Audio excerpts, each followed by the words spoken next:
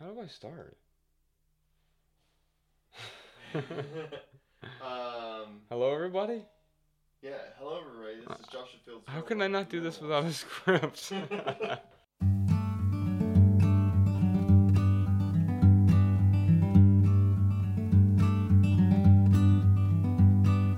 Every little thing you think that you need. Every little thing you think that you need. Every little thing that's just feeding your greed. Oh, I bet that you'd be fine without it. Hello, everybody. Welcome to the Minimalist Podcast, where we discuss what it means to live a meaningful life with less. My name is Joshua Fields Milburn, and I am solo once again today, but only for this intro. You'll be hearing from Ryan in just a few seconds here. I think you're going to love this episode. I know I certainly did. It was our first time in Vermont, and the questions and the energy were just truly outstanding. And also, it was our first time doing a hashtag Ask the Minimalists battle on stage. It was sort of like a rap battle, but without any rapping going on. I think you'll see what I mean later in this episode when you listen along, get to that lightning round section of the podcast. But first, because we didn't include an added value segment at the end of this episode, I wanted to make sure that I still gave you some added value this week. So this week, I'm finding value in a couple things. First off, fellow Montanan John Mayer has a new album. It's called The Search for Everything. What a great title. Let me just say this. It's definitely not my favorite John Mayer album, but I'm totally okay with that because it's still a really, really good album. And it's been the perfect soundtrack while I've been on the road these last few weeks. It's a great mix of blues and rock and pop and R&B all in one album. So check it out. It's called The Search for Everything, wherever you get your music these days. I listen on Apple Music personally, but I know it's on Spotify and Google Play and probably even on physical CD if those things still exist, which I assume they do. I've got a couple more albums to recommend and also a book to recommend as well, but I think I'm going to wait until next week when I can talk to Ryan about those. Ryan is in Tokyo right now. He's on a little vacation with his partner, and so I definitely want to spend the time with him talking about some of these albums and a book in particular. So let's hold off till next week to discuss those, but I would like to hear about you. What are some of your favorite albums so far this year? I love hearing about new music, so you can hit me up on Twitter. I'm just at JFM. Now, since, if you remember back to episode number 71, Ryan and I announced that we were doing this little experiment. It's the no social media on my phone experiment. I don't check Twitter every day now because I don't have that app on my phone, but I still check it a few times a week right there from my computer. So it's always the best way to reach out to me is still on Twitter at JFM, or you can reach out to the Minimalists as a whole. We're just at the Minimalists there. And speaking of that appless experiment, it's a pretty interesting word, appless. It almost sounds like a Freudian slip or I don't know what it is, but this whole Appless experiment, I hope to, once Ryan gets back, I hope to chat with him about how that experiment's going with him. I know I've learned a lot in the last month or so, and I'm looking forward to hearing what Ryan has learned as well. All right, so that's really what's adding value to my life right now. Let's move on real quick to right here, right now. This is where we get to talk about what's going on in the lives of the minimalists. We're working on some pretty exciting stuff right now. And actually, you can help us out with some of those exciting things. So 3 things that are going on right now. First, this year, 2017, we are working on building a new audio recording and film studio. How awesome is that? I mean, talking about expanding out into new vehicles and new media and just improving what we're doing overall. This is one of the things that we're really focused on and the thing that we're really excited about. And because we refuse to clutter our podcast with advertisements, we need your help. That's why we created a Patreon page over at patreon.com/theminimalists. What is Patreon, you might ask? Good question. Patreon it's a website that allows people who create stuff, like the Minimalist Podcast, for example. It allows us to build our own subscription service and allows our listeners to contribute on a per episode basis. Now, why would you want to contribute to the Minimalist via Patreon, you ask? Also a good question. Until now, the only way to support the Minimalists was via PayPal donations, which honestly, those have been great, but Patreon will actually help us improve our podcast. As you know, we don't make any money from advertisements because, let's face it, most advertisements suck. Can you imagine if we had to start shilling for some underwear or mattress company? Oh, man, I can tell you this, it wouldn't feel good. I wouldn't feel good about it. I know Ryan wouldn't feel good about it either. And that doesn't mean we're knocking anyone else who does ads. It's just, frankly, it's not for us. Plus, being ad-free allows us to do that added value segment each week without any bias toward a sponsor. And that means that we can recommend something, right? And whenever we do recommend something, it's because we truly get value from it, not because someone's lining our pockets. And so because we refuse to do advertisements, we are turning down literally tens of thousands of dollars. I mean, seriously, it is an insane number every single month. And I'll just be honest with you, that's totally fine with us because it aligns with our values, but it means that we need your help so we can do some cool new stuff with our podcast. So if you go over to patreon.com/theminimalists, there's also a link to that in the show notes. You'll notice that there are a couple objectives, what Patreon calls goals, but for those of you who know me, you know I don't like goals, but there are a couple objectives on our Patreon page. First off, the first one is just called Studio. When we reach 2,000 patrons, we will have enough money to build a new audio recording studio, which will allow us to take live callers on the air. It will improve our overall audio quality, and it will also allow us to bring on occasional guests to the show. We'll have people on from time to time.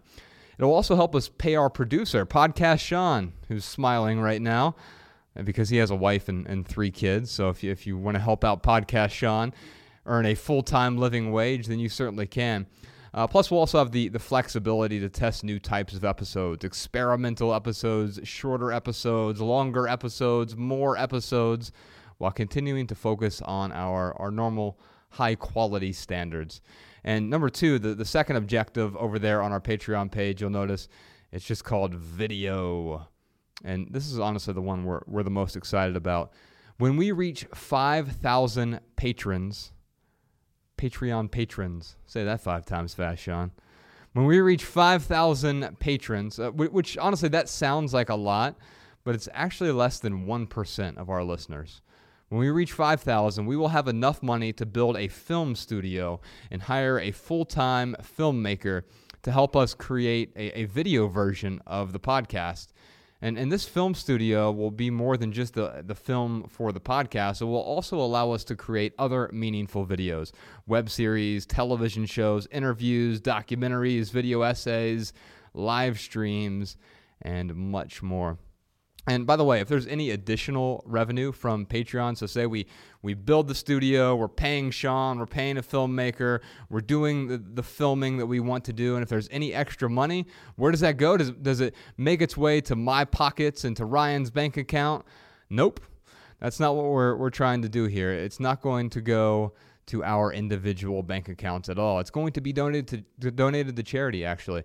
And so just to be clear, we are not on Patreon just so that Joshua and Ryan can make more money. That's not what we're interested in. We do just fine on our own. But we want to incorporate some interesting new things into our platform, and those interesting things require money. And that's where you come in. Would you be willing to be part of the 1%? We want you to be part of the 1%. And what I mean by that is the 1% of our audience who helps us create something meaningful and helps keep our podcast 100% advertisement free. If so, head on over to patreon.com/theminimalists and become a patron today. You can contribute any amount you want, and if you contribute $2 or more per podcast episode, you will have access to an exclusive monthly live stream where you'll be able to ask questions and interact with the minimalists. and you can even watch the video after it airs, which is especially nice if you miss that live broadcast. And it's only our Patreon supporters who will have access to this exclusive monthly live stream. Thanks for helping us create something meaningful, y'all. We appreciate it. All right, back to right here, right now. Item number 2, second. Ryan and I are always looking for creative ways to contribute to the world around us. We built an elementary school in 2015.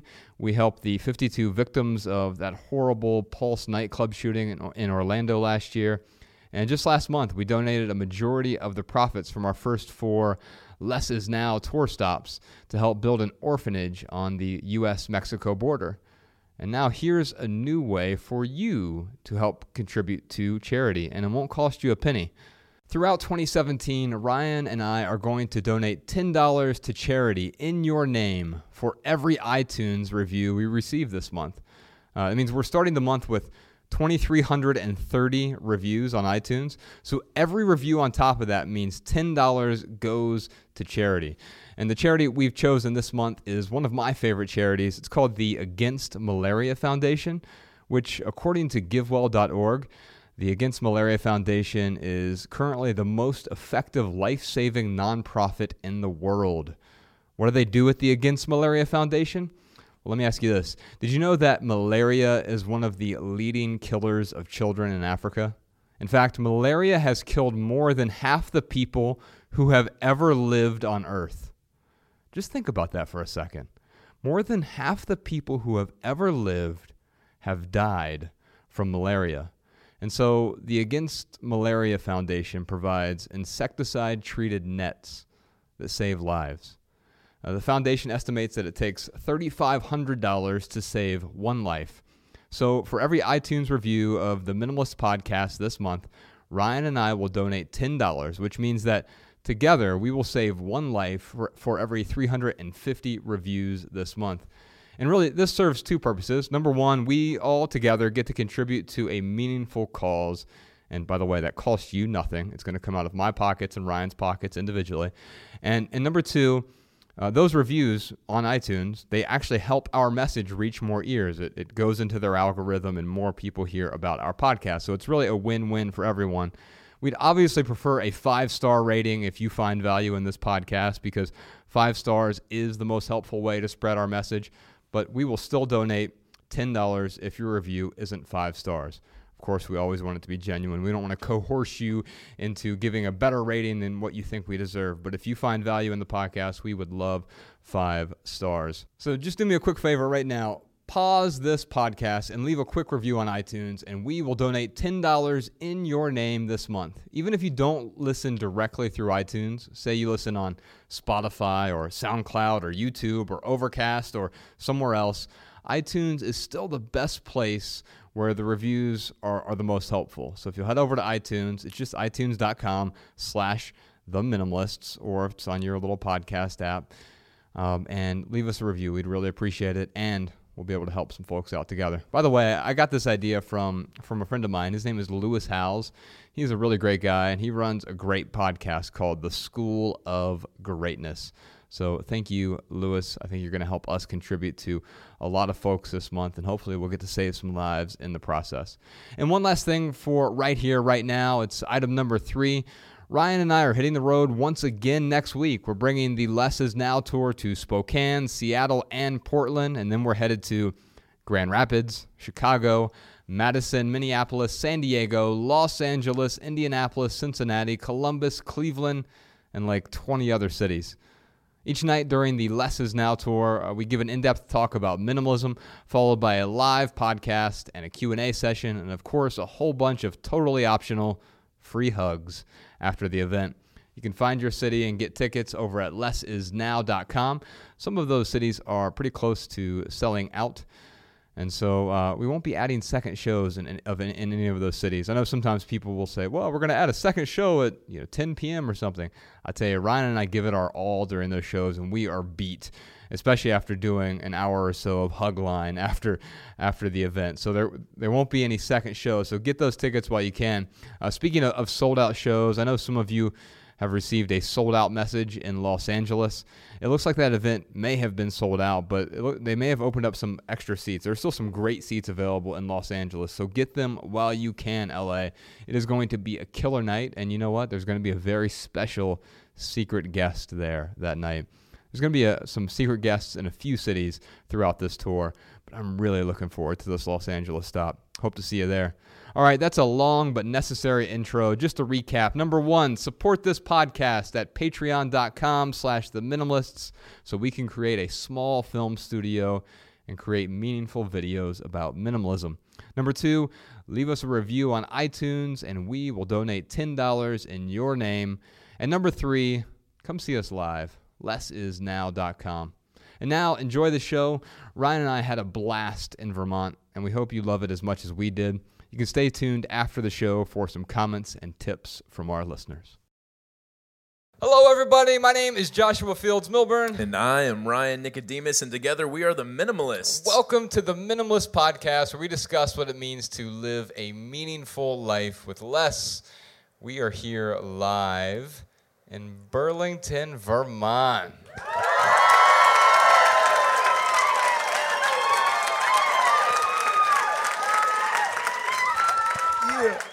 Oh, nice. This is going to be good. You know what? So we as the Minimalists have been to 48 different states. And we've been to all the contiguous United States except one, Vermont. And we are here today. And thank you for walking with us. We really appreciate it. All right, so we've got some questions here. We got some folks lined up. Usually what we do is we take calls, but it'd be weird if you just pulled your phone out and called us. So we have a microphone right here. So we'll get started. Go ahead and give us your name and tell us what your question is. And we have a few answers up here. You brought the answers? I got them, don't worry. All right, thanks. I brought the answers. My name is Max. I'm from Philadelphia. Nice. Actually, Saratoga Springs. But my question was, you said you lived in a 3-bedroom apartment, and after you got rid of 80% of your stuff, how did you feel this? How did you feel the space, but knock into a deeper sadness? I'd let someone else fill the space for me. I got rid of the place. I rented it out. I mean, at that point when I was sitting there faced with 80% of my stuff still in boxes, I was just looking at it. And really what went through my mind was, wow, here's tens of thousands of dollars worth of stuff that I've purchased. And then I started to think about the narrative that I've told myself and how my life was going to unfold. And I always told myself, I'm going to get everything I want. I'm going to find that happiness. And as soon as I'm happy, I can start doing the things that I actually want to do. Maybe I could retire at age, 40 or 50 and, have a decade or 2 or 3 of living out the rest of my life how I wanted to. And as I was kind of having that thought, I was like, wait a minute. If I hadn't spent tens of thousands of dollars on all this stuff, if I didn't have this huge mortgage, I wouldn't have to work these 60, 70, 80-hour work weeks. And I could actually go do the things I wanted to do now. I could go see my mom, who lived a half hour away. I hardly ever saw her. I mean, maybe 7 or 8 times a year. Major holidays and her birthday, Mother's Day, things like that. The major holidays that were important to her. But I got to tell you, every time I showed up to a family event, they would always make me feel like what I was doing was okay, because I'm the only person in my family to have a college degree, and the only one who kind of climbed the corporate ladder like that. And every time I went to a family function, they're like, "There's our corporate success, good job, Ryan." But it didn't feel right. So for me, that's why minimalism really captured my attention. It was because if I started to live more deliberately and make better decisions with the resources that I had, I could start doing the things I wanted. So one of the first things I did, very first thing I did was got rid of my brand new car. And I got that, for those who have seen the documentary, the tour bus that we have, the 2004 Toyota Corolla. I went and got that because it had no car payment on it. It's got a cassette deck and everything. Yeah. It's fully loaded. I still have that car. It leaks when it rains, but I love it. Every time it rains on my head, I'm like, this is so much better than a car payment. But yeah, then the next thing was getting rid of my home. So I actually rented it out because I couldn't sell it because I was so upside down on it. I did get rid of it. I finally dumped it off eventually. But yeah, for me, minimalism, it was going to help me take back control of my finances. And that was really the first. So it was my stuff, and then I really started focusing on my finances. And when I sold a lot of that stuff, which I spent tens of thousands of dollars on, and I lost tens of thousands of dollars because you can't sell it for what you paid for it. Yeah, I was able to start paying down debt and live a much more meaningful life. I remember after Ryan's packing party, all this stuff was still packed up in his second living room, which was actually sort of there was this foyer. Well, this house was so nice, it was a foyer. But it was you walk through the foyer and into his second living room, and you had all these boxes, but then you walk beyond that, and the house sounded different. And I'm like, so this is the sound of minimalism. Because it would reverberate a bit more, and you realize that a lot of the stuff that we have, So did you see our documentary by chance? I did. Okay, great. So for those of you who haven't seen it, it's a documentary called Minimalism, a documentary about the important things. And this guy holding the camera right here is the guy who's responsible for it. It's Matt Diavella, ladies and gentlemen. He is an extremely talented director, and we're grateful that he was able to take several thousand hours of our nonsense and put it into a coherent narrative. But anyway, with the documentary, we interviewed a minimalist architect. His name was Frank, and he said a few things that really stood out to me. But one of the things he said is when he builds a house for someone, he doesn't ask them, do you want a living room? Do you want a 2-car garage? Do you want a dining room? Do you want this? Do you want this? Do you want walk-in closets? Because everyone says yes. Because we feel like if the architect's asking us this, of course we're supposed to say yes. It's what we're supposed to do. Instead of asking them, do they want these things, he asks the people one question. How do you live your life? And he says, I try to build houses around people's lives instead of trying to force them to cram their lives into my house that I've built for them. And to me, that was so applicable, but of course, most of us don't have the luxury of, well, I'm going to build a house around my life necessarily. If you do, I think it's great. And tiny homes are really ideal for that, for the folks who are interested in that. I really admire that. It wouldn't work for me and my family right now. I have a partner, and we have a 3-year-old, she'll be 4 next month. And I can only imagine living in 120 square feet with her. She's like a hurricane. And so it wouldn't work. But my point is that what I learned from this is, okay, I can take that same principle, though, and I can find a space that is more ideal for the life I want to live. And then on top of that, even if it's not the most ideal space, I've learned to become a lot more comfortable with silence. And part of that is visual or material silence as well. You don't have to fill an empty room to make you more complete. You are already complete. Thank you. Thanks for the question, man. Thank you. Did you drive from Philly? Oh, okay. Hi, my name is Anne, and welcome to Vermont, first of Thanks, all. Anne. Thank you. Beautiful state, by the way. Yeah. Oh my, I can't. Well, you picked a good day. This is. So we live in Missoula, Montana, which I think is like just one of the most beautiful places in the country. If you haven't been to Western Montana, go. Like, find a way to get there at some point. And if you can take a road trip there, even better, because there's so much to see on the way there. But Burlington makes me feel like Missoula makes me feel. I can tell you this. So the first time we went to Missoula was 5 years ago. We were at the end of our very first book tour. So it was like 2011 and 2012, and we were really lucky if 6 people showed up at an event. But it was great because it was kind of a listening tour, and it shaped, in many ways, it shaped the the material that we wrote in our book, Everything That Remains, and then what we talked about in the documentary. And it helped us understand what really resonated with people. It let us listen to people a lot more. And that's why we do a lot of this podcast. We were able to get questions from people. But when we were driving through Missoula, it was one of those days where it was like, you pick the right day. It was Missoula summer. And I had never been to Montana. We had just finished a tour. We were really tired. We finished it in Vancouver, British Columbia. We're driving back to Dayton, Ohio. And all along the tour, we were looking for the next place to go to write this book, our second book, the memoir, Everything That Remains. And as we left Vancouver, we fell asleep in Idaho, Coeur d'Alene, Idaho. And we woke up there, and it was just gorgeous. And then we drove into Montana, and it was like cliche beautiful. I'd have to use like stock phrases from like Yeats poems or something in order to describe Montana accurately. But we were driving down the highway, and it's the first time in my life I've ever done a triple take.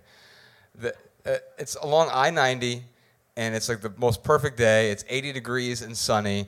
I look over, and there are 4 college kids skinny dipping from a waterfall on the side of the highway, and I shit you not, there was a bald eagle that flew overhead. Now, I'm from Dayton, Ohio. I've never seen a bald eagle in my life. The only thing that could have been like more Americana was if it had a flag in its talons. Anyway, thank you for welcoming us here. I forgot my question. Wait, did you ask your question? I did not. I hope I answered your question. I'm kidding. I know. Well, I guess since I've been following you for the last, 3 or 4 years, it's the minimalist has the right label. It fits kind of nicely. I feel like, I'm 60, so when I was in my 20s, I felt like people around me thought I may have been cheap. I thought maybe in my 40s, and that didn't feel right. And I thought maybe in my 40s, I was frugal. And that didn't feel right either. So this feels better, but it's still not quite right. So I was saying if you could change the label but not the genre, like what would you call it? Not minimalist, because people, like my friends go, what, we're not going to have anything in your house? What do you mean, you're not going to buy anything? That kind of stuff. And it's like, no, I buy things, but when I do, it's intentional and it's, quality and et cetera. Sure. So, what would you call it? We tried to buy the simpletons.com, but it was already taken. I think that would have gone in a completely different direction. I'm sure that's a parody website of us. I can tell you that there are a few directions you can really go with it. There's a great book called Essentialism by Greg McKeown. Yeah, so essentialism is a term that is all-encompassing as well. To me, it means some of the similar things to minimalism. I think minimalism can be more broad because it also applies to architecture and art. And what I've found is with minimalism, it's really like the bones are the beauty of the thing. I really enjoy minimalist architecture. We run a side project called Minimalism Life. Are any of you familiar with it at all? A couple of you? I saw a few hands. Yeah. So I see the pictures. Yeah. If it's just Minimalism Life on Instagram or just minimalism.life. And you can see the side project there. But we post a lot of different photos of minimalist architecture. And what I really like about that is, it is rather stark and almost aggressively stark at times, but it can be gorgeous because it really gets down to the essence of the thing. And that's what minimalism is about for me. But as a lifestyle, it's not about deprivation. And so you can go back and look at the ascetics who believed that pain and suffering was the key to not having pain in a way, which seems a bit quixotic to me to think that I'm going to suffer so much that I won't suffer. Or you can go back to the Stoics. I don't think Stoicism is the right word either, but there's a lot of wisdom in Epictetus or Seneca or Marcus Aurelius and it's ancient 2,000-year-old wisdom that pulls forward to today. Or you can look at people like Emerson and Thoreau and some of the stuff they did. But that was also a little bit about deprivation. And to me, it is much more about getting back down to the essential. And I realize that minimalism is probably the best term. It's the most ideal term and the most imperfect term as well, because it piques people's interest. When you hear minimalism, you're like, okay, that's probably going to be radical. And then what Ryan's job and my job is to show you that it's not a radical lifestyle. It's a practical lifestyle. But at first, when you just hear the label, it sounds radical. And so maybe essentialism has a softer edge. I would have called it intentionalism for you guys. Yeah. Yeah. But and have you ever heard of the Swedish term lagom? Yes. Oh, okay. So. Yeah. Well, you want to explain it though, because you'll probably do a better job than me. I had just spent 3 years in Stockholm, Sweden, which they're kind of like that whole form and function is very much. So lagom means just the right amount of stuff, not too much and not too little. Yeah. So okay, thank you. Yeah. Thank you. The only thing I would add is you can pick whatever labels you want, I mean, when I think about labels, the first thing I think of is like, wearing a T-shirt with the label on it or something. I don't pick labels like that. But, I know there's people out there who will label themselves a minimalist and they label themselves, a Christian, which is great. You don't have to just be a minimalist. You don't have to choose just one label, I guess is what I'm trying to say. Yeah, we'll have people come to our events. Like we did an event in Jackson, Mississippi, and we had this young couple come up to us afterwards and said, "It's great to see a couple guys out here spreading Jesus' message." And I just said, "Hey, thanks. Yeah, I'm glad you think that."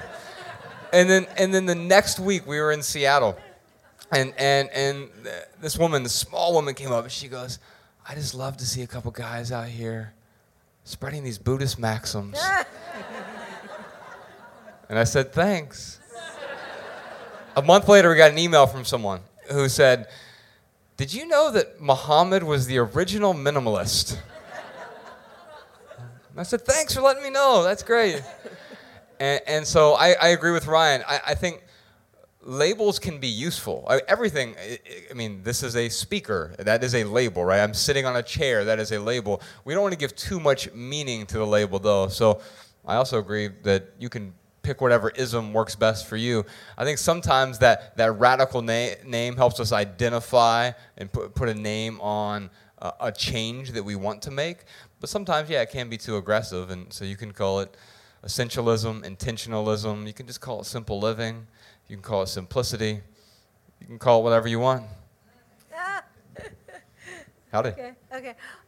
I'll call it a self-actualization, Okay. a process, a life process. I've studied Feng Shui for many, many years and practiced it in my life.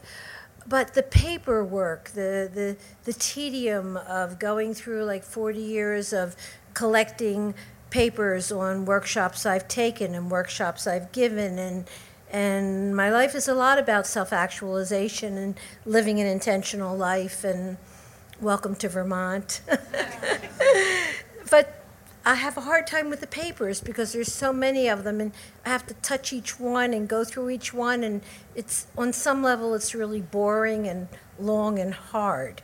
Yes. So have any inspiration or help about that? Boring is certain. For me, I think decluttering is boring, and I know some of you will disagree with me, and I envy you. Because I think most of us find decluttering boring, and so Ryan and I found a way to make it a little bit more fun. So Ryan, you heard about his packing party, right? He talked about his packing party, and we came up with this idea called a scanning party. You see, you know what I figured out? If you put party at the end of anything, Ryan shows up. I'll bring the beer. We're currently on a tour party. Having a blast. And so I strongly recommend with paperwork, with photos, you can buy a relatively inexpensive scanner these days. For those of you who are actually interested in it, you can see the one that we use. It's theminimalists.com/scanning, and we talk about the scanning party that we do in there in detail. But basically, what we did is, okay, I didn't want to tackle this by myself. How can I, whenever I come across one of these boring or mundane tasks, one of the first things I'll ask is, how do I make this more interesting? Or how can I get someone else involved? And how can I pawn some of this work off on Ryan? And so you invite some friends over and have a scanning party, and it was especially helpful with the photos because you get this little scanner, and it's not like those old-timey scanners. Remember, like back in the 90s and early aughties, where you'd have that big fax machine / printer / scanner, and you'd pull the top up and you'd put one photo down, and then 18 minutes later you'd have an upside down blurry image on your computer. No, these scanners are handheld. They don't even require a wire or anything. You just start feeding photos through it, and it scans them relatively quickly. And what I found is by doing that process with the photos and then with my paperwork as well, I was not only able to get them out of the boxes in my attic and my basement and my closet, which they weren't doing anything there, but I could actually put them in digital picture frames. And then people, it's strange, they actually want to look at them. Because right now, if someone comes over to your house, they're like, the first thing that they say is not, hey, whip out your photo albums. I'd love to see that trip to Hawaii that you just took. No, but there's a weird thing that happens when someone comes over and you have a digital picture frame. It's one of the first things they go to. Like, we are just drawn to glowing screens. And so people start looking at these photographs. And what I realized is that I made a real experience out of it, because we would pull the photos out and we'd sit down and we'd talk about it. And we'd say, oh, that's the time you went there. Or what's in this photo and who's this? And I was actually surprised by how many photos I had of people I didn't know who the hell they were. I'm like, I have no idea who this is. I had a whole box of photos. I had no clue who these people were. I don't know if I got it from Goodwill or something. But anyway, and then from there, it bled over into the documents. And then it was quite the task at first. It was a long weekend. But once that weekend was over, and then you just keep up with it on a weekly or monthly basis, it becomes so much easier. And then you realize the easiest way to keep that paper clutter out is to address it immediately, whether it's a receipt or it is a piece of paper, or it is a photograph. And the nice thing about those digital picture frames, too, is you can upload them right from your phone even now. So you take a picture from here, you can upload it to your... I'm not telling you to upload a picture of us to your digital picture frame. What I'm saying is it would be possible if you took a picture of your feet right now, you could upload it immediately to your digital picture frame. And you can actually use these things that you weren't using before. It's funny you bring up feng shui, because I don't really know a whole lot about feng shui. From what I understand is the way things are positioned in your home make you feel a certain way. That's kind of, I know it goes much deeper than that. But I didn't really have any opinion on that until I got rid of everything, 80% of my stuff in my home. I remember like sitting down after getting rid of everything, and I'd flip up my laptop to do some work, and it was so peaceful. Like, I remember being able to concentrate more, to focus more, and I didn't realize how every little thing I had in my home was just catching my eye in the periphery and totally distracting me from being able to focus. So yeah, that's I need to look more into that. The other thing I would say too is, you're right, like going through all that paper. That paperwork, it is hard. Brutal, yeah. And, unfortunately, a lot of the times we confuse simple with easy. But simple is not easy. It is very difficult. It takes a lot of willpower. It takes a lot of discipline. It takes a lot of work. So I would just kind of echo what Josh said. I would encourage you to go through that paperwork. And, I was thinking while Josh was talking about the scanning party, another thing we came up with too is the 30-day men's game. Have you heard of the 30-day minimalism game? No. So the way it works is you find a friend or a family member who also wants to declutter and get rid of some things in their home. And you both agree to start on the first day of any month. You can pick any month you want. What month is this? Where are we? No, so, and May 1st is coming up pretty quickly. And you both agree to get rid of one thing on the first day of the month. Mm-hmm. And then on the second day, you get rid of two things. And on the third day, three things. And on the fourth, you get it. So forth and so on. Mm-hmm. So you just, you bet something real easy, like someone cooks dinner for the other person, whoever, doesn't make it to the end of the month, or a movie. Or $10,000.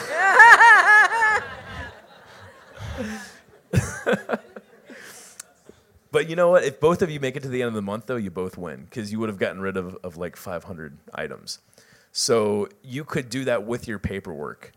Maybe you don't tackle all the items in your home, but just start counting out pieces of paper every single day and just take it a small chunk at a time. It's really easy in the beginning, like, one thing, two things. Then you get to day 20 and you're like, oh man, I gotta get rid of 20 pieces. And then tomorrow, 21 and then 22. Like in the last, I think 5 days of the month is when you get rid of like, the other 30% of, of the stuff that you have left to get rid of. But just take it in small chunks. And yeah, it is going to be some hard work, but the more you can kind of find ways to make it fun and interesting, it's definitely going to go a little bit easier. Thanks for the question.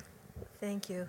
Making it fun is really important. Yeah. So thank you for making this fun. Oh, thank you. Yeah, we really appreciate that. Thank you. Howdy.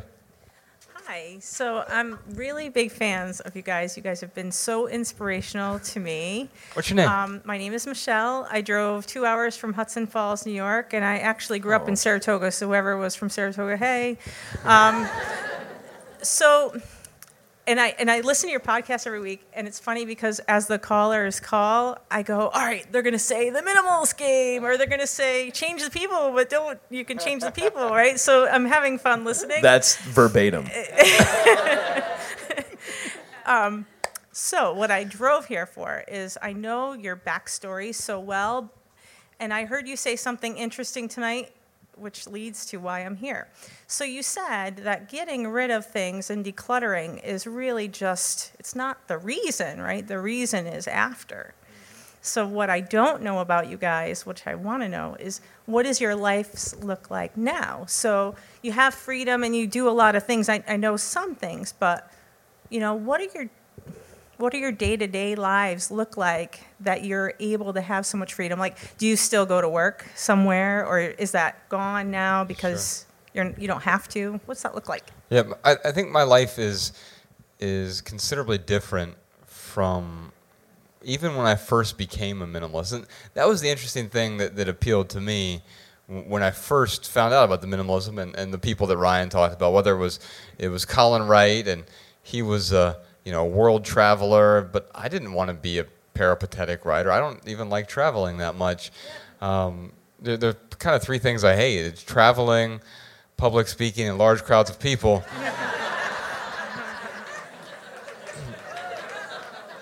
It's not that I actually hate it, but I'm an introvert, and so I get uncomfortable.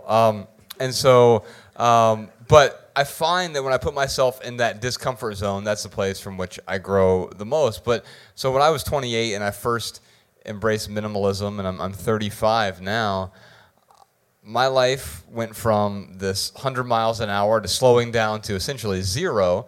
And then I did pick back up, and I live a considerably different life. I mean, I have a partner. We have a 3-year-old. She'll be 4 really soon, and I live in a completely different state.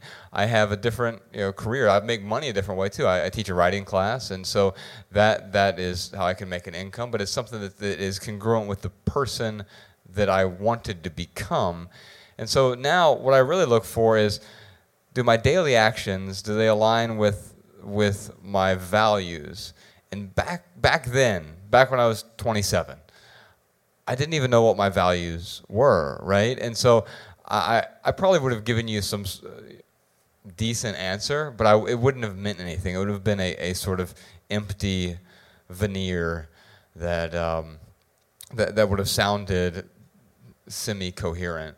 And what I've learned is that, yeah, maybe that veneer is important, but also what's inside is far more important. And so I've been able to uncover what my values are and then work toward that. And now today, I aspire to be my 40-year-old self. And that's the person I'm looking up to right now. And I'm constantly failing at that, by the way. And I think that's important to recognize. Ryan and I don't sit up here with all the answers or even most of them. What we figured out is a way to have a bunch of little failures on our way to a type of success that is beyond happiness. Because I don't think happiness is the point. I think that was actually the problem for me. I was just chasing happiness, and I kept chasing it, and I didn't realize that happiness was actually a byproduct of living a more meaningful life. And that's really what my life looks like now. I don't think my life is that much different than anyone else's, because we do have an office in Missoula. We got to get internet somewhere because we run a blog. But, for me,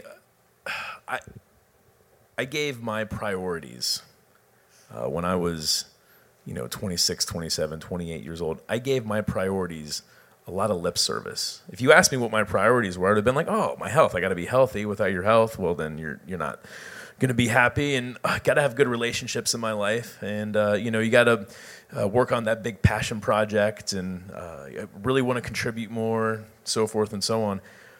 But really, I just gave that stuff lip service.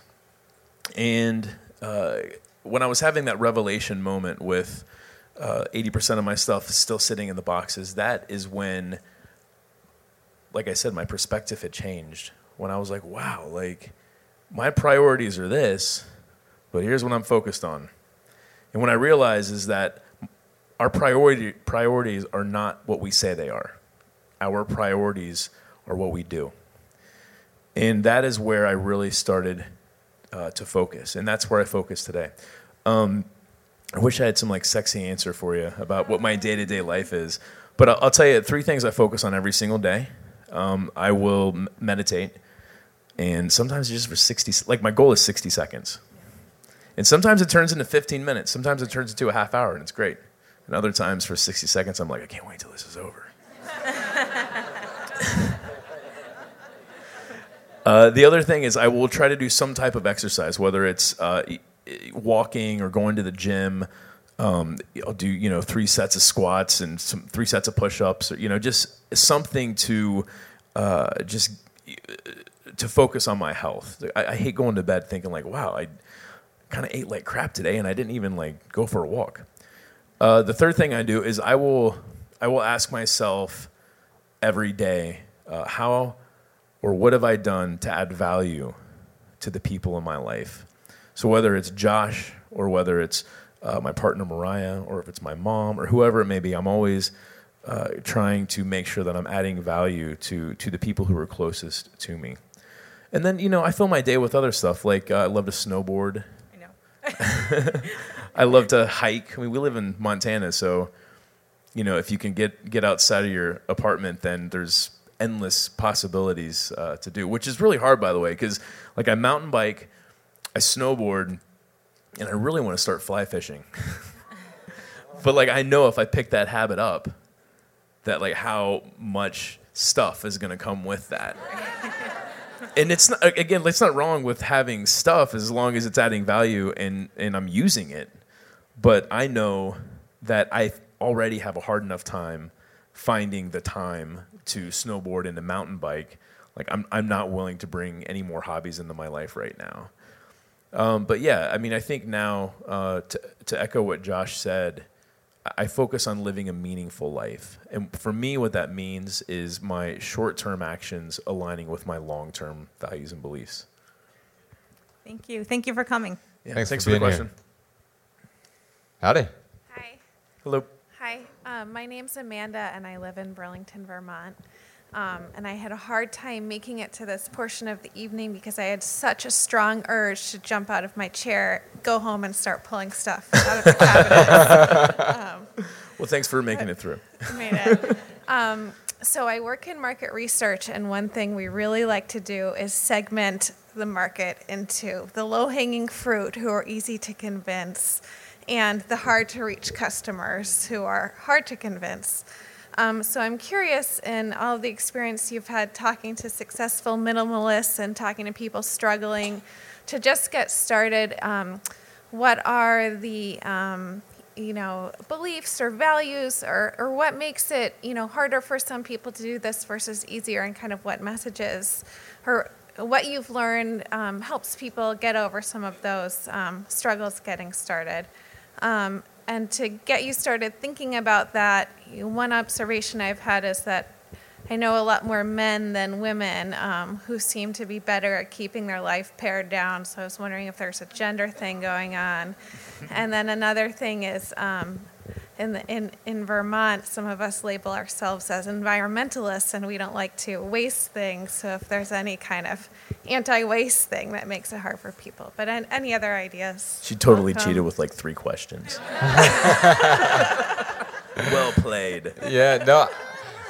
Well, I think it's interesting because we're living in an interesting time, and I don't think the idea of minimalism is new. Like intentional living, Ryan and I didn't come up with this concept, right? But You didn't? I know I told you that at first, man. But I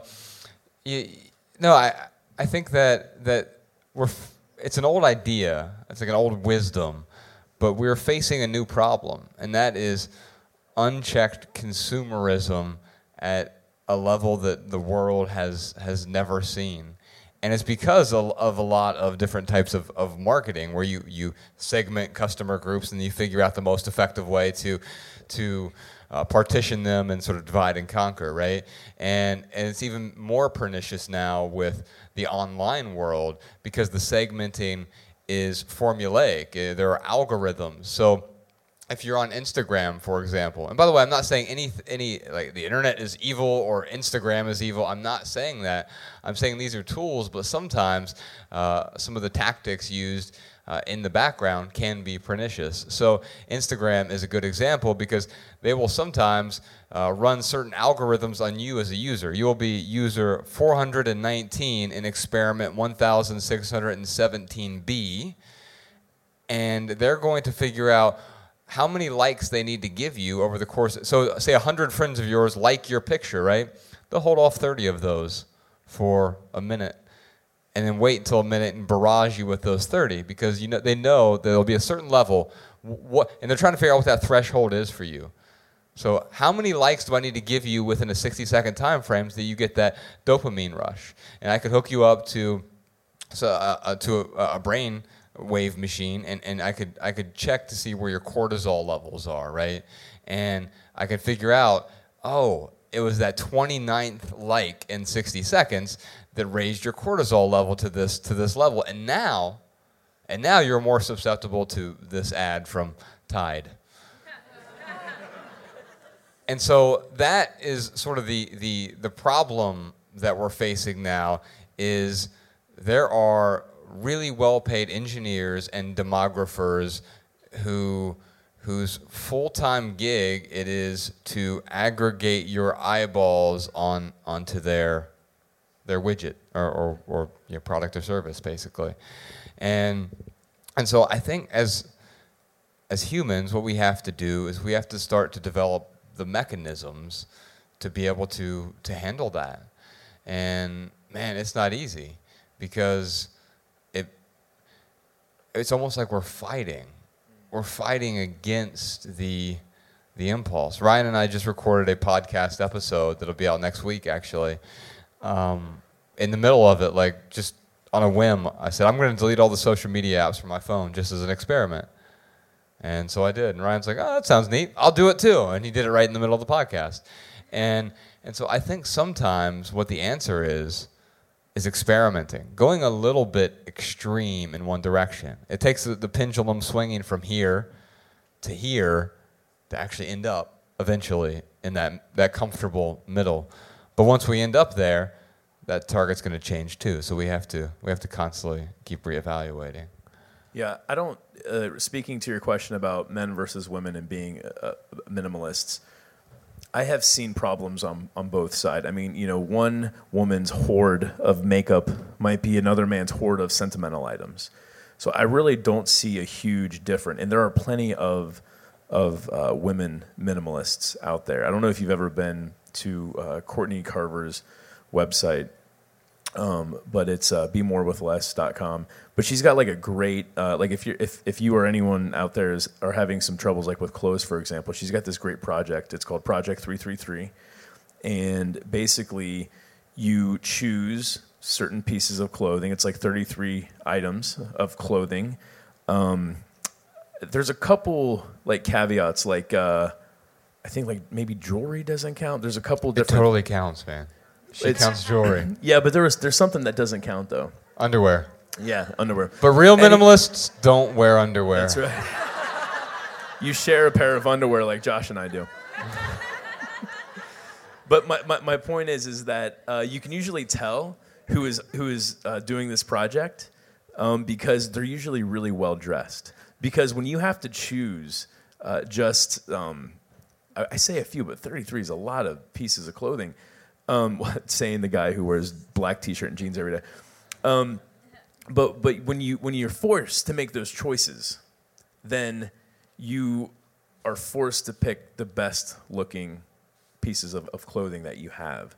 So I don't think there is a huge difference. I think maybe different problems, and there has to be some different approaches between men and women, but I don't think that it's easier for men than it is women or vice versa. And the environmental thing, this has been on my mind for the last 2.5 years. So one of the beautiful things about minimalism is that when you consume less, well, you waste less. So, I mean, having a less of an impact on the environment is a beautiful byproduct of being a minimalist. I would not consider myself an environmentalist because I'll forget my water bottle, and then I'm like super thirsty, and I'm like, well, crap, like all I can get is this like plastic. I'll recycle the plastic bottle afterwards, but still like twinging at like buying a plastic bottle. But I would love to talk, Josh and I would love to talk about that more here, and maybe you got some ideas. But here's the kind of the problem I have with writing about the environment is I can't think of anything that isn't almost kind of like fear-mongering. Because like right now when I see an environmentalist or an article on how we're all doomed, essentially, it is all doom and gloom stuff. Like there is no, the only benefit is like, hey, your grandkids will live, which is great. Like I care about my grandkids, but a lot of people, they don't give a crap about it. They're like, yeah, whatever, we'll let our grandkids figure it out.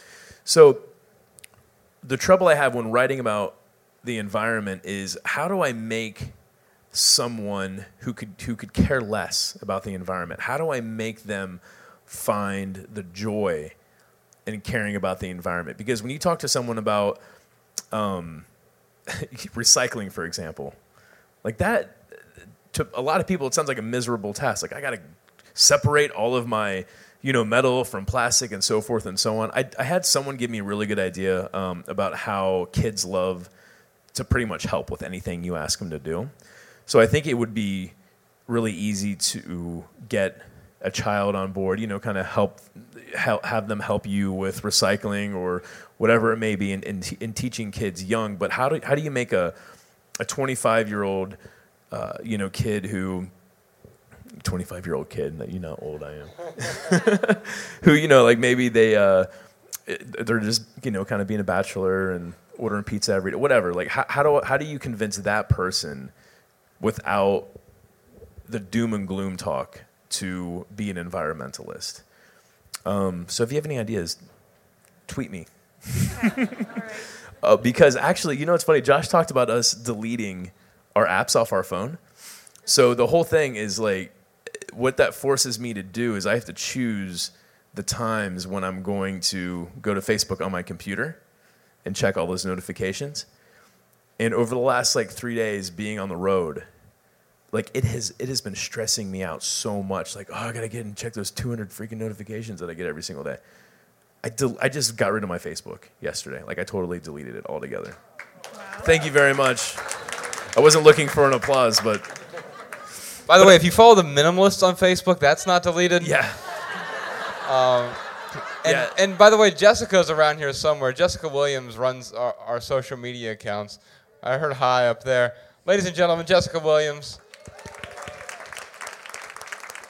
So if you're seeing any of the great pictures, or we're on Instagram right now doing Instagram stories, we always try to, the question I always ask, and I ask Jessica as well before we share anything is this going to add value? Because, the noise ratio on social media now is so high, and it's, it's like, it feels like an infomercial sometimes when you get onto social media and you just see ads and this barrage of sort of Do you not have an ad blocker on your Facebook? I don't use Facebook. But It totally exists. does it really? Yeah. That is great. Well, I'll finish that with a story about the gender thing. So we were in Pittsburgh last night, and one of the first couples that came up to us, they said something about it was clear that the wife had dragged the husband there that night, right? And so it was almost the opposite of your question, because she was like, how can I get him on board with this minimalism thing? And I'm like, well, the way to do it is not to drag him there kicking and screaming, right? It's really to show the benefits of it. And I think it is less clear with the environmental thing, because it's not as immediate. With the nice thing about minimalism is, yes, that is the less waste. I mean, considerably less waste in my life now. I mean, I probably produced more waste in a year than I do in a decade now, back in my 20s, right? Just because it's not that I didn't care. It's I didn't even know that I should care, or why I should care, or what's my motivation. But then toward the end of the night, we had someone come up and ask about it was a guy, and he's like, I'm really trying hard to explain this to my girlfriend. Like, she just doesn't get it. And so I think we all struggle with, and so one of the things that Ryan and I have been talking about very recently is how do we find a way not to just communicate this message like we have tonight, but how do we find a way to help other people communicate that message more effectively to their friends and family and loved ones, not in a way that beats them over the head with it, but how do we get them to help put it out there in a way that inspires others to move forward with less? Thanks for your question. Thank you. Thanks a lot. Thanks. All right, before we move on to this lightning round, for anyone who's listening to this at home, we'd love to hear what you have to say. So if you have a comment or a tip for anyone who asked us a question today, you can leave us a voicemail at 406-219-7839. We will air our favorite comments and tips on the next episode. Also, you can send a voice memo now right from your phone. So you can just record that on your phone and send it to podcast@theminimalists.com. And you know what time it is, Ryan? Oh, yeah. It's time for our hashtag Ask the Minimalist lightning round. Indeed. And so speaking of social media, we're on Twitter and Instagram @theminimalists and facebook.com/theminimalists. And during this lightning round, this is where we basically try to give you a bunch of pithy answers to your questions. So you're welcome to come on up now and ask a question, and we'll do our best to answer it in 140 characters or less. If we don't have a pithy thing for you, then we'll just maunder on a bit until we figure something out. All right. We can edit it later. Howdy. Hi, I'm Alex. I'm from Ware, New Hampshire. Hey, thanks for coming, man. I follow you guys. Oh, thanks, brother. Podcasts or whatever. Awesome, man. Voice crack. It's all right. So you can come on close to the Still mic. get in there. So my question was, can minimalism be transferred for not just like your house, but like for other aspects of life, like school or relationships? Other Yes. things? Yeah. So can minimalism bleed over into other areas of your life? I got something pithy. Oh, go for it. Unless you want to keep stalling. No. Please, save me. Minimalism is not just a well-curated home. Minimalism is a well-curated life. Ooh. That was good. What? Thank you.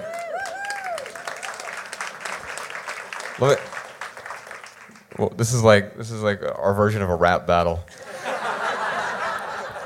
How about this? Dude, you're going to win. Let's see if we can get pithier here. Intentionality is contagious. Oh, you won that round. Oh! Mark one up, Sean. We have That's other our Sean other up Sean. there. So you have to be named Sean and be from Ohio to be on the team. But other Sean is a talented editor-in-chief at our publishing house, which is called Asymmetrical Press. Let's give him a round of applause. He's a really talented novelist, by the way. Sean Mahalik is his name, and writing novels is his game. Hello, my name is Maya, and I was wondering, when you guys tell people that you're a minimalist, what's the difference in their reactions 6 years ago to now? Oh, okay. I got a pithy answer. Oh. I mean, I don't think I'm going to get an applause out of this, but this is true. Oh, you're setting the bar low. I don't care what people think about me. That's a great answer. Here we go. I don't care what people think about me. I care what I think about me.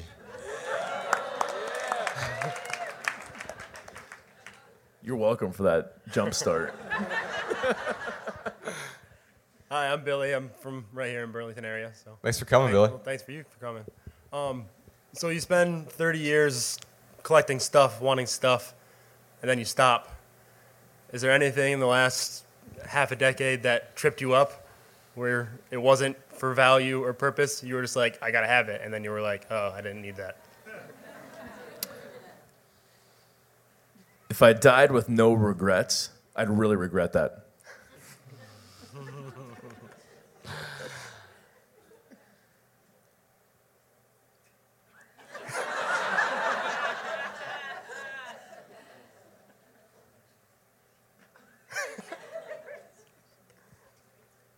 The best parts of me are made up of some of my worst failures.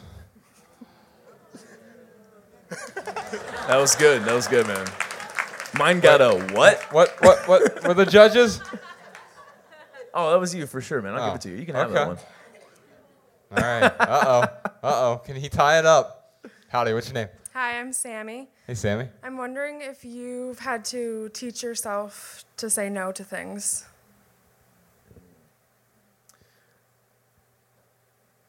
I say no to as many things as I can so I can say yes for the important things.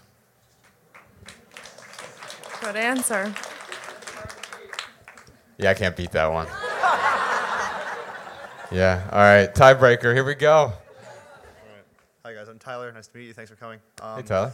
This might merit a longer answer depending on how you see it. So, would you say that how would you say that your message has been received by people in poverty who need materials as a necessity to move forward in life, therefore can't see them as a reduction necessarily? Yeah. I'll give you a pithy, but we can expound on it. That'd be awesome. It doesn't matter how much money you have. If you make shitty decisions, you're probably going to have a shitty life.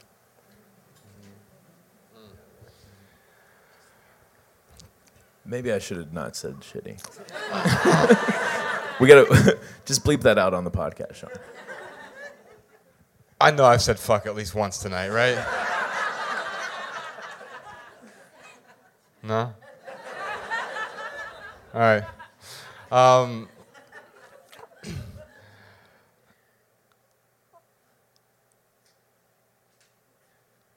Money doesn't buy happiness, but neither does poverty. And so that's my pithy answer to you. But the truth is, yeah,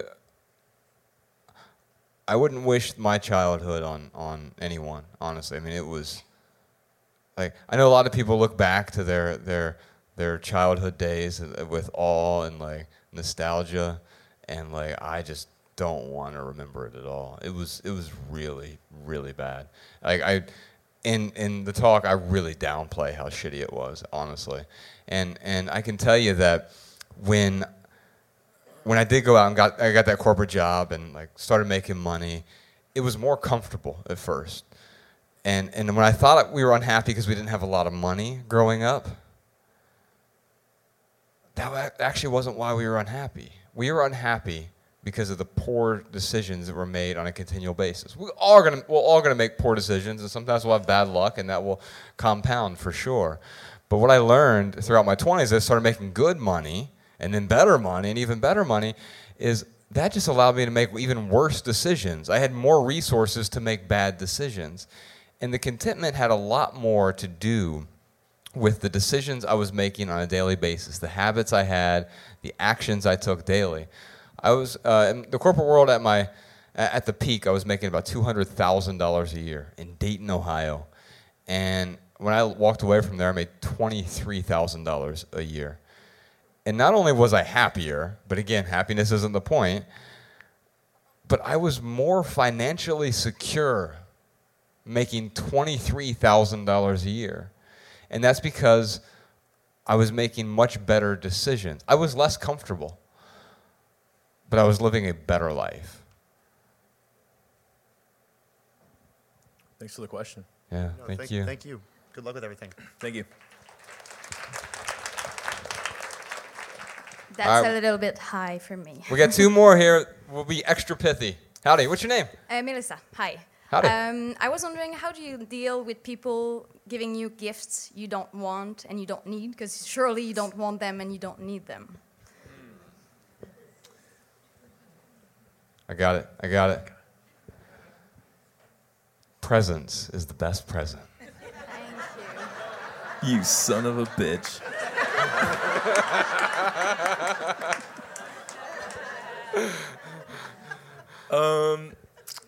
I'm trying to figure out a way to make this pithy, but I'm for the sake of time, I'm gonna go over 140 characters. You can't. You deleted your Facebook account. Still got Twitter. I know, right? You're gonna do like multiple tweet. You do a tweet stream. I'll edit it later. No, if someone buys you a gift, they want you to be happy, right? If your life is happier without that thing in it, you'd be doing them a disservice if you didn't get rid of it. That is good. You're disqualified, though. All right, we saved the best for last. Oh, man, that's a lot to live up to. I don't Howdy. No pressure. Hi, my name's Morgan. I've actually never heard of you guys. My friend brought me here tonight. I'm really into it, though. I like it. Awesome. I heard you say that you have a child, and I don't have kids, but I have a lot of people in my life that do have children. And what I've seen over the past, like since like 2010 to now, is kind of kids get stuff. They get a lot of stuff. Whether you want them to or not, they just accumulate small toys. And I kind of want to know, I guess I don't know if you have children. I do not, but Okay. I can give some really good advice on kids. You know. I'm into it. Without having kids, I got all the advice. And I guess what my question is, like, having a child, how do you deal with the idea of minimalism and, you know, the realities of having a kid, you know? There's a lot of, like, tiny things that come with kids. Yeah. Yeah, for sure. I got a pithy answer, but I don't. Please do. I'm totally stealing your Please answer, do. though. We're tied 3-3 right now, so go for it. I would say having children makes minimalism even more important. Oh.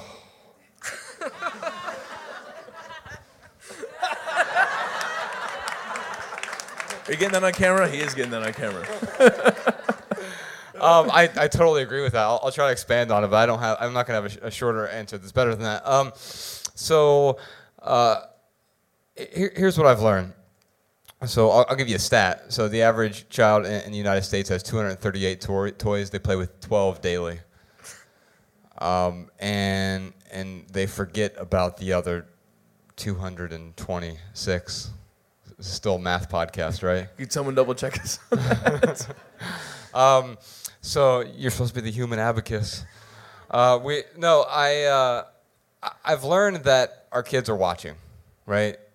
Actually, everyone's watching. I can tell Ella what to do until I'm blue in the face, and she'll listen to a certain extent, but only if my actions align with that. I mean, the simplest example is we'll be at dinner. I'm like, hey, you've got to use your fork. Stop picking that rice up with your hand. You know, you're a big girl now, right? We talked about big girls do not put rice in their hand and shove it in their mouth. And then, of course, 8 minutes later, she'll catch me pulling something off her mom's plate. Josh, you're supposed to use your fork. And I'm like, oh. And like, okay, where's she getting it from? She's getting it from me. Like, I'm setting the example. And that's actually the good news.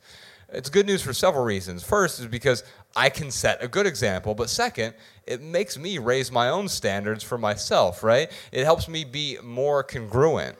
And then I think that starts to bleed over in other areas of life too. And so I think if we want to teach our kids about living a meaningful life with fewer but better things, we have to show them what that means, not just tell them what it means. It's important to tell them, to use the vocabulary and develop the vocabulary as a family together so you can talk about it in an educated way, but more important, to develop those habits together. And now Ella's at a point where she always wants to donate everything because we have a donation box up front, and so she constantly is just like, when she's done playing with a toy, like she takes it overboard. She'll get a toy and play with it for an hour and say, I want to donate it now. Or we'll be eating dinner and say, I want to donate this kale. And I try to explain to her, she can donate it to me usually, I'll eat it. But no, I've realized that those behaviors, that it becomes a pattern over time. And yeah, it's not easy, but it is pretty simple. Cool. Yeah. Thank you. Thank you. That was a good last question. Yeah, so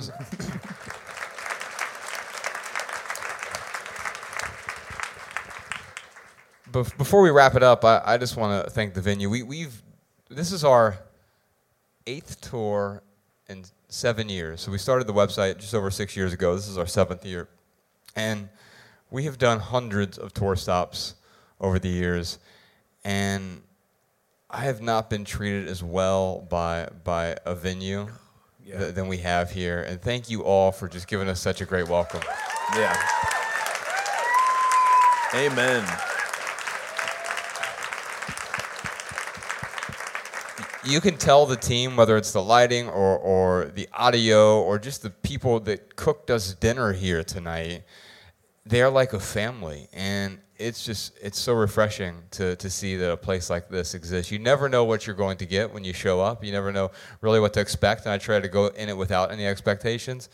But this place clearly has very high standards. So we're just really grateful that you allowed us into your home here tonight.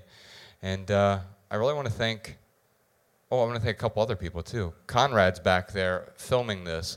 We don't know what we're going to do with what we're filming right now. And that's... So, as I mentioned, we started this thing 6 years ago. We just went out on the road and started listening to people. And we would tell a story like, this is going to kill. And people were like crickets. And because we didn't have anything really prepared. But then all of a sudden, Ryan would just mention in passing, like, the packing party. And then you just move on to something else, and someone's like, wait, wait a minute, what'd you say, a packing party? What the hell is a packing party? Or when I started talking about, dealing with my mom's stuff, and then that became a story which I was able to flesh out in time, and that led to us writing Minimalism, Live a Meaningful Life, and then Everything That Remains, and an essay collection, and then we put this documentary out, and we've been able to reach so many more people, and now we're out here just doing it again. We're trying to listen to more people so we can figure out where do we go from here. And we're getting a ton of ideas from this. So we're grateful that you're showing up, and we're filming some of it along the way in hopes that we can create something new and find new ways to inspire other people. And so really, the last person I want to thank here is you. We're just really grateful you decided to be here tonight. And if you leave here, actually before you leave here, we'll be in the back dishing out free hugs. And they're transferable too, so you can pick one up and take it with you and hand it off to someone else. You need 6 a day for happiness, 12 a day for growth. And the cool thing is when you get a hug, you also give a hug, and vice versa. When you give a hug, you get one. And so you're welcome to grab one. They're totally optional, by the way. We don't. All right, go ahead. We did a criticism episode of our podcast where we just read mean tweets from people. And someone said, my favorite part of the documentary is when that big Greek guy hug rapes everyone. What did he say? He's like, every time he hands out a hug, take a drink and then die. I promise you all the hugs are consensual. No, but if you don't want to hug, that's totally fine. We'll be back there with books as well. We'll sign some books if you want to buy one. If you don't want to buy one or you didn't bring a wallet, you couldn't afford one, you want to just pick one up, you want to take one home, we'll buy one for you. So if you want a book, it's on us if you can't afford it, for sure. Yeah, make sure if you do get a book, like after you read it, minimize it, right? Like we're not trying to peddle books. Like hey, give it to a friend or a family member, or like donate it to your library. So many libraries across the country like have our books in their library because of that reason. So definitely minimize it if you do decide to get a book. Yeah, for sure. I think once you read it, you realize like maybe I don't need to keep holding on to this. Put it on my bookshelf next to everything else. It's always like the sign of someone who hasn't read the book. They're like, I've got all 3 on my bookshelf. Yeah, we're just really grateful you decided to come here with us. We'll see you in the back. And if you leave here with one message, we hope it's this: love people and use things, because the opposite never works. Thanks for your time, y'all.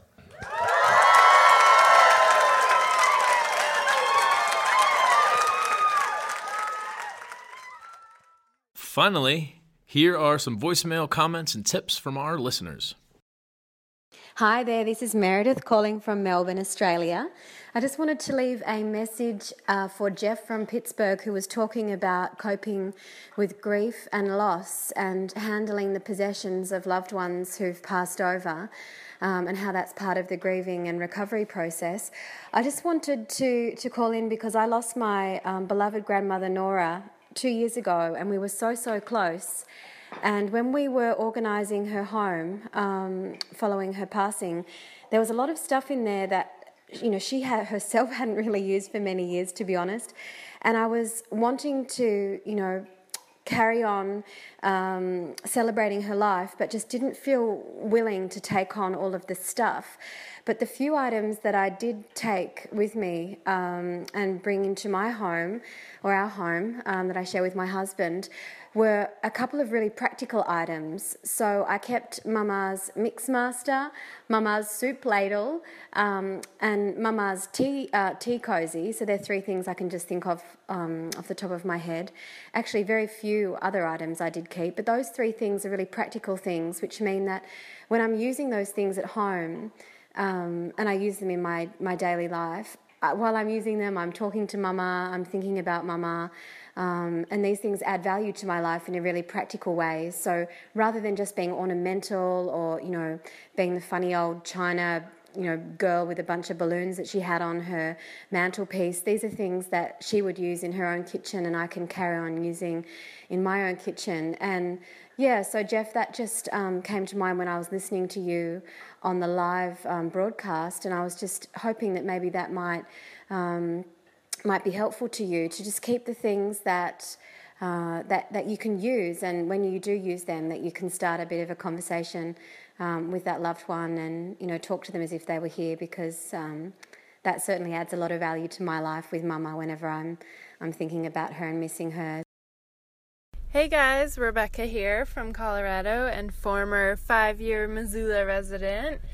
I was just calling regarding your last podcast called Things, specifically when you were talking about scanning and scanning parties and buying a scanner and whatnot.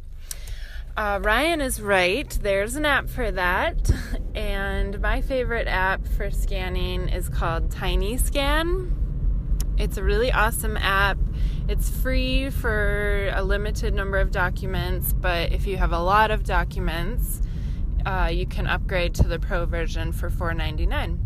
So basically, you just take a picture of your documents or photos, and you can save it as a color, black and white, or a photo, and it emails you the file. So it's really great, and hopefully some people will get some use out of it. Hi guys, this is Nicole from Omaha, Nebraska, and I wanted to share how I overcame my depression a few years ago. And one way that it really offset my depression was the book The Happiness Project by Gretchen Rubin. I read it, and it really changed my perspective on how to live a happier life and to throw away my depression over a matter of months. Her book just really outlines ways to boost your happiness by either decluttering or spending more time with friends that you haven't seen for a while, and just basic everyday points to just boost your happiness. Another book that really helped was Eat, Pray, Love.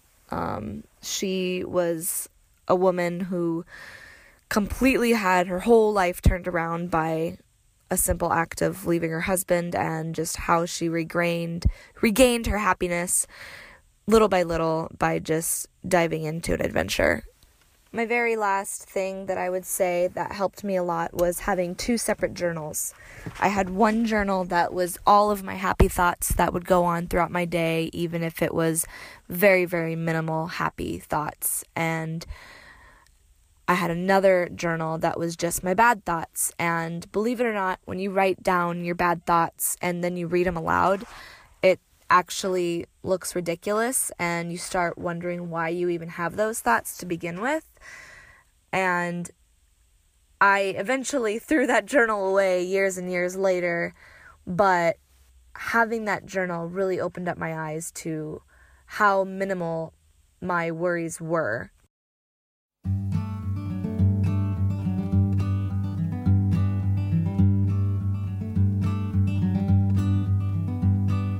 Every little thing you think that you need, every little thing you think that you need, every little thing that's just feeding your greed. Oh, I bet that you'd be fine without it.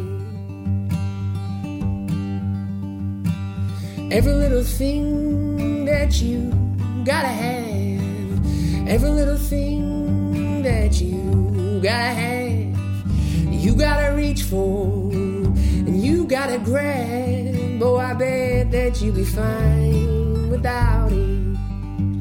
So tear your eyes away, or tear